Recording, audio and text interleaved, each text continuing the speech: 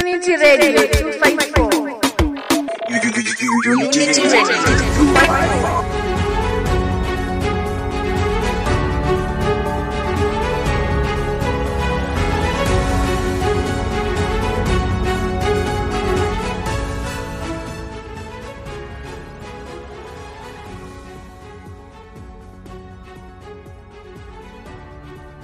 Natumai ubuheri wa afya mahali popote ulipo. Hatimaye kwa Mswahili, siku ya Kiswahili imewadia.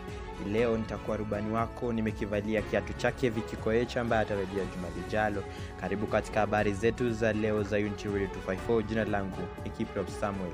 Haya ni habari kimtaksari. Madeni katika CRB kufutwa.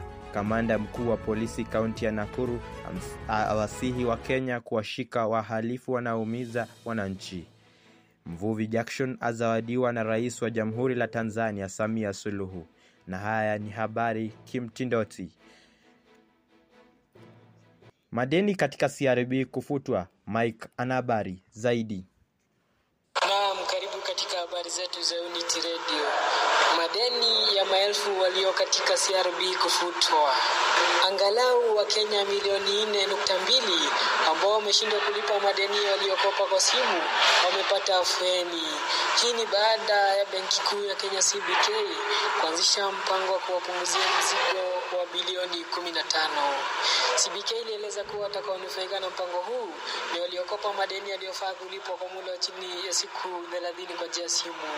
Kupitia habari kwa umma jana Jumatatu, CBK ilisema kuwa kufikia mwishoni mwa Oktoba 2022, Wakenya hao walikuwa wameshindwa kulipa takriban shilingi bilioni 30 walizokopa kupitia simu kutoka kwa benki kubwa na ndogo, mashirika ya rehani na vyama vya shirika, hali iliyodhihirisha ugumu wa maisha wanaopitia.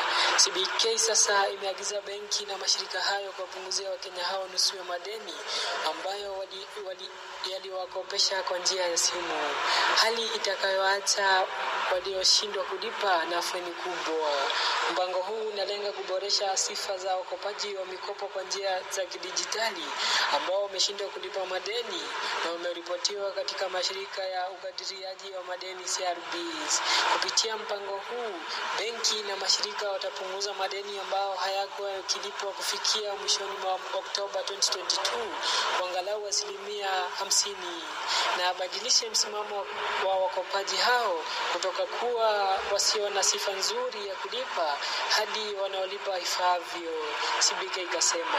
Hata hivyo, kwa upande mwingine, hali hiyo itaziachia benki na mashirika hayo kibeba mzigo huo, kwani yatapoteza angalau shilingi bilioni 15. Mpango huu unatarajiwa kuendelea hadi Mei 31, 2023, ambapo walio na madeni husika watahitajika kufanya mipango na walio wakopesha ili kuwalipa.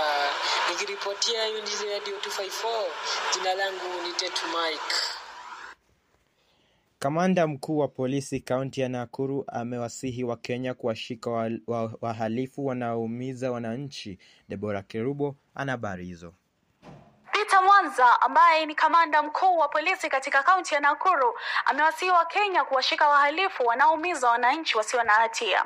Kamanda huyo alisema kwamba watu wengi wana nguvu. Alidai kuwa Wakenya wamezoea kusalia kimya wakati wenzao wanashambuliwa, tabia inayochochea wahalifu hao kuendelea na shughuli zao. Nikiripotea Unity Radio, jina langu ni Deborah Kerubo.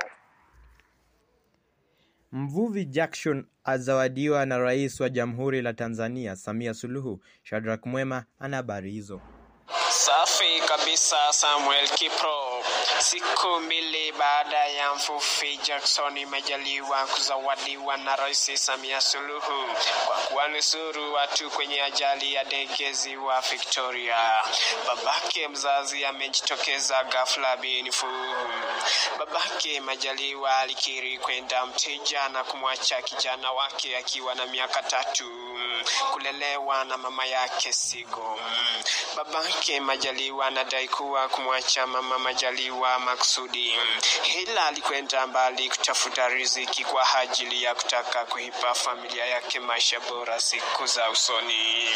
Nikiripotia Unity Radio 254, jina langu ni Shadrack Mwema Wambua. Asante kwa kunipa sikio lako. Kumbuka kwamba siku zote mwachamila ni mtumwa. Kienzi Kiswahili kwa kuwa ni lugha ya baba, mama na vijana. Muwe na siku njema isiyokumbwa na matatizo. Tukutane tena juma lijalo, majaliwa ya Mola.